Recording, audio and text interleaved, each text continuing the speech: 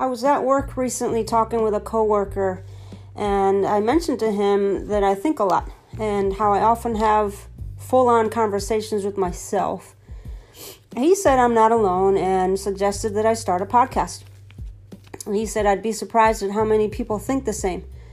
So here it is. This is a podcast about my conversations with myself, and my hope is that it will attract people who think the same, or at least give you some food for thought.